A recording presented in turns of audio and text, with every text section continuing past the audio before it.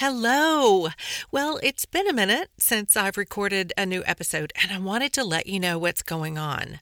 I'm writing a book, two actually, that will be published this year. I've heard from some of you that you're furiously taking notes as you listen to the podcast episodes. Some of you have even printed off the transcripts and are highlighting them and putting them in a binder. I love this so much, and it has inspired me for book number 2. So what you've been asking for, it's coming. Now, that said, I will be recording a new episode soon and we'll get back to a regular schedule. In the meantime, if you're interested in hearing about the book and knowing when it's coming out, be sure to go to trishazodi.com and get on my email list. You'll be the first to know. Now, here's the episode you came for. Hi, friends. It's Trisha Zodi.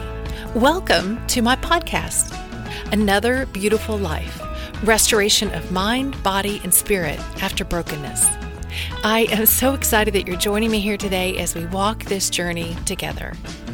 I believe that God is extending out His hand, offering each one of us the opportunity to be guided into restoration. I also believe that with restoration comes freedom, adventure, and great hope. These are the things He's calling us to. And I'm glad we can do this together. Hello, friends. Welcome to episode number 153. It's time to wake up. I've been journaling through the Bible. I started in Genesis maybe 3.5 years ago. 3.5 years of reading through line by line and journaling what the Lord is speaking to me personally in it. It's been a slow and beautiful process, and I'm finally in Revelation. Revelation 3 verses 1 and 2 have captured my attention for many years. The Lord is speaking here through John, a prophetic word. He says, "I know your works. You have the reputation of being alive, but you are dead. Wake up and strengthen what remains and is about to die, for I have not found your works complete in the sight of God." End quote. Oh man, there's so much here to unpack. But simply put, this is a letter John was to write to the church in Sardis, a luxurious city full of earthly comforts. The Lord is warning the people of the church, telling them to wake up because they have fallen asleep in a deep spiritual coma, approaching death.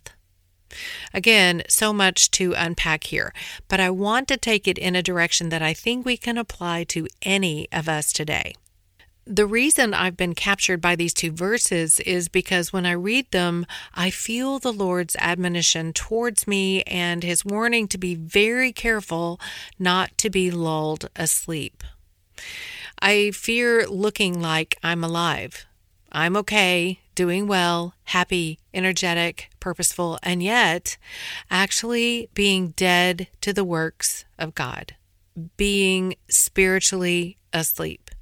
This can easily happen when we get lulled to sleep by the comforts of this world, the luxuries we get to enjoy. Our human nature and fleshly desires call us to prove our worth and get plaudits from man. We get on the hamster wheel and run for dear life, chasing the carrot, and get lulled to sleep. And then we miss what our true calling is. We miss contentment. We miss peace. Because we've got to let the world know that we're doing great. We're fine. We're making it. We're alive. But in reality, we're dying inside, little by little. Sometimes this begins very early on in our lives. We get dulled by the weight of life, the pressures, the tragedies, and concerns. Maybe it was even growing up in a dysfunctional family of origin. And now we're left with the inner voices that tell us to be good girls and boys. Or on the flip side, get out there and grab as much as you can. We're left with feelings of inauthenticity because we're afraid people won't like who we really are, even if we don't know who we really are. Our essence, our personal being gets dulled and eventually lulled to sleep. We're no longer really alive. We may give the impression or have the reputation of being alive, but we are about to die or are already dead inside. God says it's time to wake up. When you are asleep, you cannot pay attention to the things that are destructive in your life. You cannot even see it. The end of verse 2 says, "For I have not found your works complete in the sight of God." The church of Sardis heard this because they were a busy church, full of things going on, programs, meetings, and yet those things they were doing were not the works God had intended. He wanted their hearts and souls and wholehearted devotion. It is true that the wounds of the past can keep us from completing what God intends for our life. Ephesians 2 verse 10 tells us that before we were even born, God prepared and determined good works for us, something very specific for each individual to do in their life. You have a very specific purpose in this world. You are needed for God's kingdom. But if your past wounds are hindering your present freedom to do those good works, then you're not able to walk in what God has designed for you. Maybe, like the church of Sardis, you're keeping yourself so busy so that you don't have to look at what's really wrong. You don't even have time to notice that you're dying inside. Or maybe you're very well aware, little by little, month by month, year by year, you feel yourself getting smaller, finding that you're less and less yourself. Maybe you've never really known who you are in the first place. Maybe you're so used to people-pleasing, play acting, pretending, that you have no idea who you are, what you like, what makes you happy, and brings you life.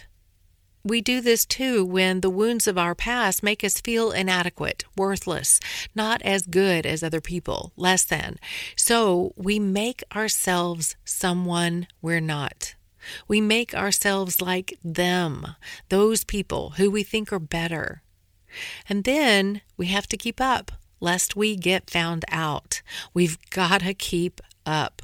We've got to conform and bend and contort ourselves, act a certain way, just so that we're liked and validated. You know what I'm talking about, right? You know that moment when you did something or said something and inside you cringed because you knew that was just so fake, but you did it. You do it so that you feel like you fit in, that you're enough, and your life is important. Wake up and strengthen what remains and is about to die. Here is our wake-up call. Who we truly are, our authentic selves, is about to waste away and die. Wake up. Because obviously how we've been thinking and acting is so backwards according to what God has designed when we are looking for external solutions for an internal problem. Before you were even born, He planned out what your life's purpose would be. You already are accepted, have value, have purpose just by being you. But if you refuse to be you keep on living an inauthentic life, then you'll never truly know the fullness that God has intended for you. It's time to wake up. It's time to strengthen what life does remain. You're clearly still alive. Something keeps drawing you to truth. There's an inkling of the real you deep inside, crying to get out, convicting you of your inauthenticity, just praying that you'll see what's happening, hoping you'll reach out for help. Yes, I'm a life coach and I'd love to help you, but that's not why I'm giving such a strong call to wake up. I'm doing it because I know what it's like to be asleep. to think you're alive, or to have the reputation of being alive, as the scripture says, when you truly aren't. When who you are is wrapped up in how much money you have, the possessions you own, your achievements, the plaques on your wall, the crowd you hang out with, or the next big thing you're chasing. These things do not make you alive, not in the way God wants you to be alive. Again, looking for external solutions to an internal problem will just leave you empty, always craving more, driven to achieve, yet never really satisfied, pushed to the next, yet stressed, exhausted, and worn out. I'm giving a strong call because I know what freedom feels like when you finally wake up.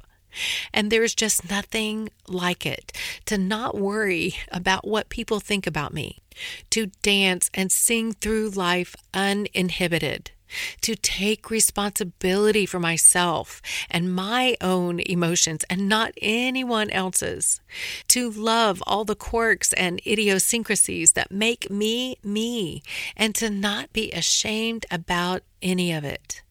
Total freedom found in God who made me, how He made me, and His unconditional love for me. Free. Friend, it's time to wake up and strengthen what little remains. It's time to slow down enough to allow yourself to see the real you. It's time to uncover what's been hidden, intentionally or unintentionally, and to discover all that God has designed for you to be, free to be you, just as you are, not like anyone else, beautifully, uniquely you. Friend, it's time. Yes, I'd love to help you. If you're ready and you hear God telling you it's time, then I'd love to chat with you. I've put a link in the show notes to book a free 30-minute call at your convenience. Also, you can get the free downloadable guide that will help you work through this topic.